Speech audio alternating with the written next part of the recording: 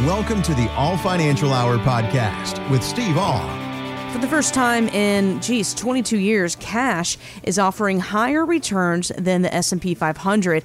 Yahoo Finance's Jared Blickry says that this year alone, $925 billion have gone into money markets. We had an entire generation where people were used to low interest rates, not used to the fact that they could get a living interest rate out of their money market funds. And so the investing implications now are the calculus is a little bit different when we see stocks taking a dip. The thinking before was there is no alternative. You have to keep plowing money back into stocks, especially into some of those lower yielding, high growth initiatives. And now the calculus is different. So, Steve, do you see this as something that's kind of short-lived and we need to jump on this opportunity now because it's going to disappear soon? Well, yeah, you have to look at why we're doing this right now because we have short memories. But remember back during the, quote, crisis with Silicon Valley Bank and the Signature Bank in New York, where people went to get all their money out of the bank and the banks ended up not being able to do that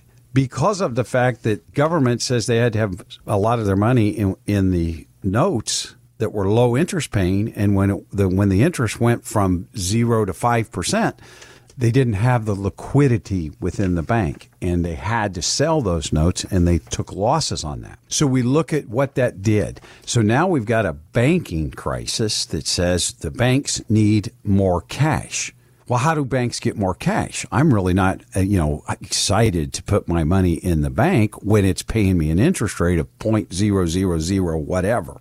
I'm not getting hardly anything for it. So what has happened is they've raised those amounts that they'll give you for money markets, CDs, and things of that nature. But we have to look at the market and how the market feels about that. One, banking stocks are still down heavily this year. A lot of them are down 15 to 20% or more. The dividends paying in the market are around that 4 to 5% is what we look for in a dividend stock portfolio. And if cash is paying 5%, you look at it.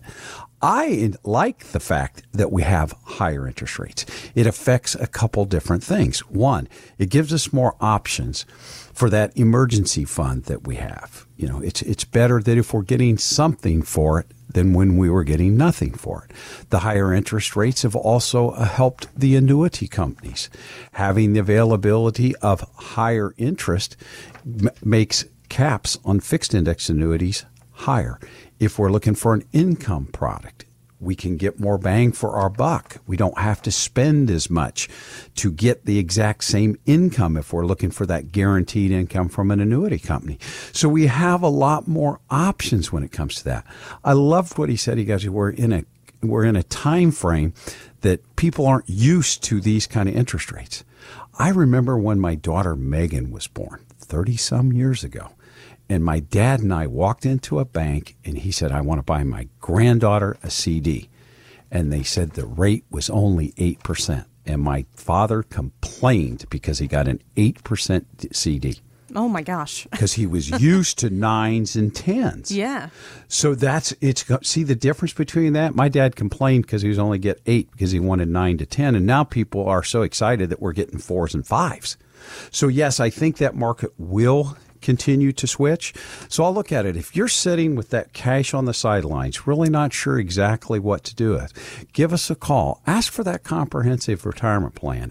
Allow myself and my team to look at your portfolio and see how we might better move that cash, either short-term or long-term, that can give you more return for in the future. Give us a call now. Ask for that comprehensive retirement plan. And also find out how to take advantage of these high interest rates. Again, for that comprehensive retirement plan, 636-230-8824, 636-230-8824. Steve, I recently came across an article about wars that can break out among heirs after a family member passes.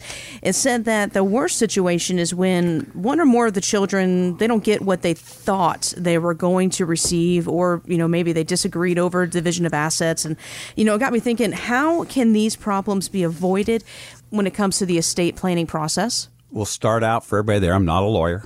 I don't even get to play one on the radio or anything like that. I'm not a lawyer, so I'm not giving any legal advice. I'm just talking about some of the things that we have. And it was the biggest surprise for me when I got in the industry was the lack of estate planning documents. It's amazing when you sit down today, especially after the pandemic, and you say, do you have estate planning documents? And people say, no. I don't have a will. I don't have a trust. To me, the most important documents for people to have now are the powers of attorney. What would happen if you get sick? Who's going to make those decisions for you? That's very, very, very important to have those things. But as far as fights, I think you could see a bigger fight over Dad's baseball glove than over money. The emotional attachment to assets is very important. And then we did have one where I had a large client. They come in, the benefactor is about the easiest way to put it, came into the situation and he brought his children together. He wanted them to know what was going on. And his lawyer explained that when Dad passes away, the entire estate is not going to flow directly to the children. There's a lot of different trusts drawn up for it, and you won't just get all this money up front. Your father grew up poor, doesn't want it all spent in a couple different years. He wants an estate that will go for a long time. And then my client asked me, they looked at it and said, does that mean that when my dad passes away, I won't be able to go buy something like a place in Florida or something like that? And I said, no, you could, but you have to ask for it. She goes, that's not fair. And I said, well, that's how your dad wants to set up the estate. He doesn't want his children or his grandchildren taking it at all at one time. He wants it to last for a lifetime. But most people aren't in the category of this person. But I do believe that your children should know what you're thinking, so there's no surprises. And the other thing that I like to say is, are you going to enjoy your retirement? One of the things that I really dislike, and it's a very uncomfortable situation, when somebody passes away and their children come in and say, I can't believe Mom and Dad had this much money. Mm-hmm. Why didn't they do more? See, because to me, that's important too, that if we're in that situation, how do we pass assets onto our children now so we can see them enjoy it? But getting those legal documents, if you don't have them, give us a call. We can point you in the directions where you can be real complex or they can be very simple. I love you, wills. I love my wife. Anything happens to me, it goes to her. I love my children equally. Anything happens to the two of us, it goes to them equally. Most people have I love you, wills, and trust. If you need assistance, we assist our clients in getting those documents. Give us a call now if you're not sure about your estate planning documents and do they have you covered. Thanks for listening to the All Financial Hour podcast.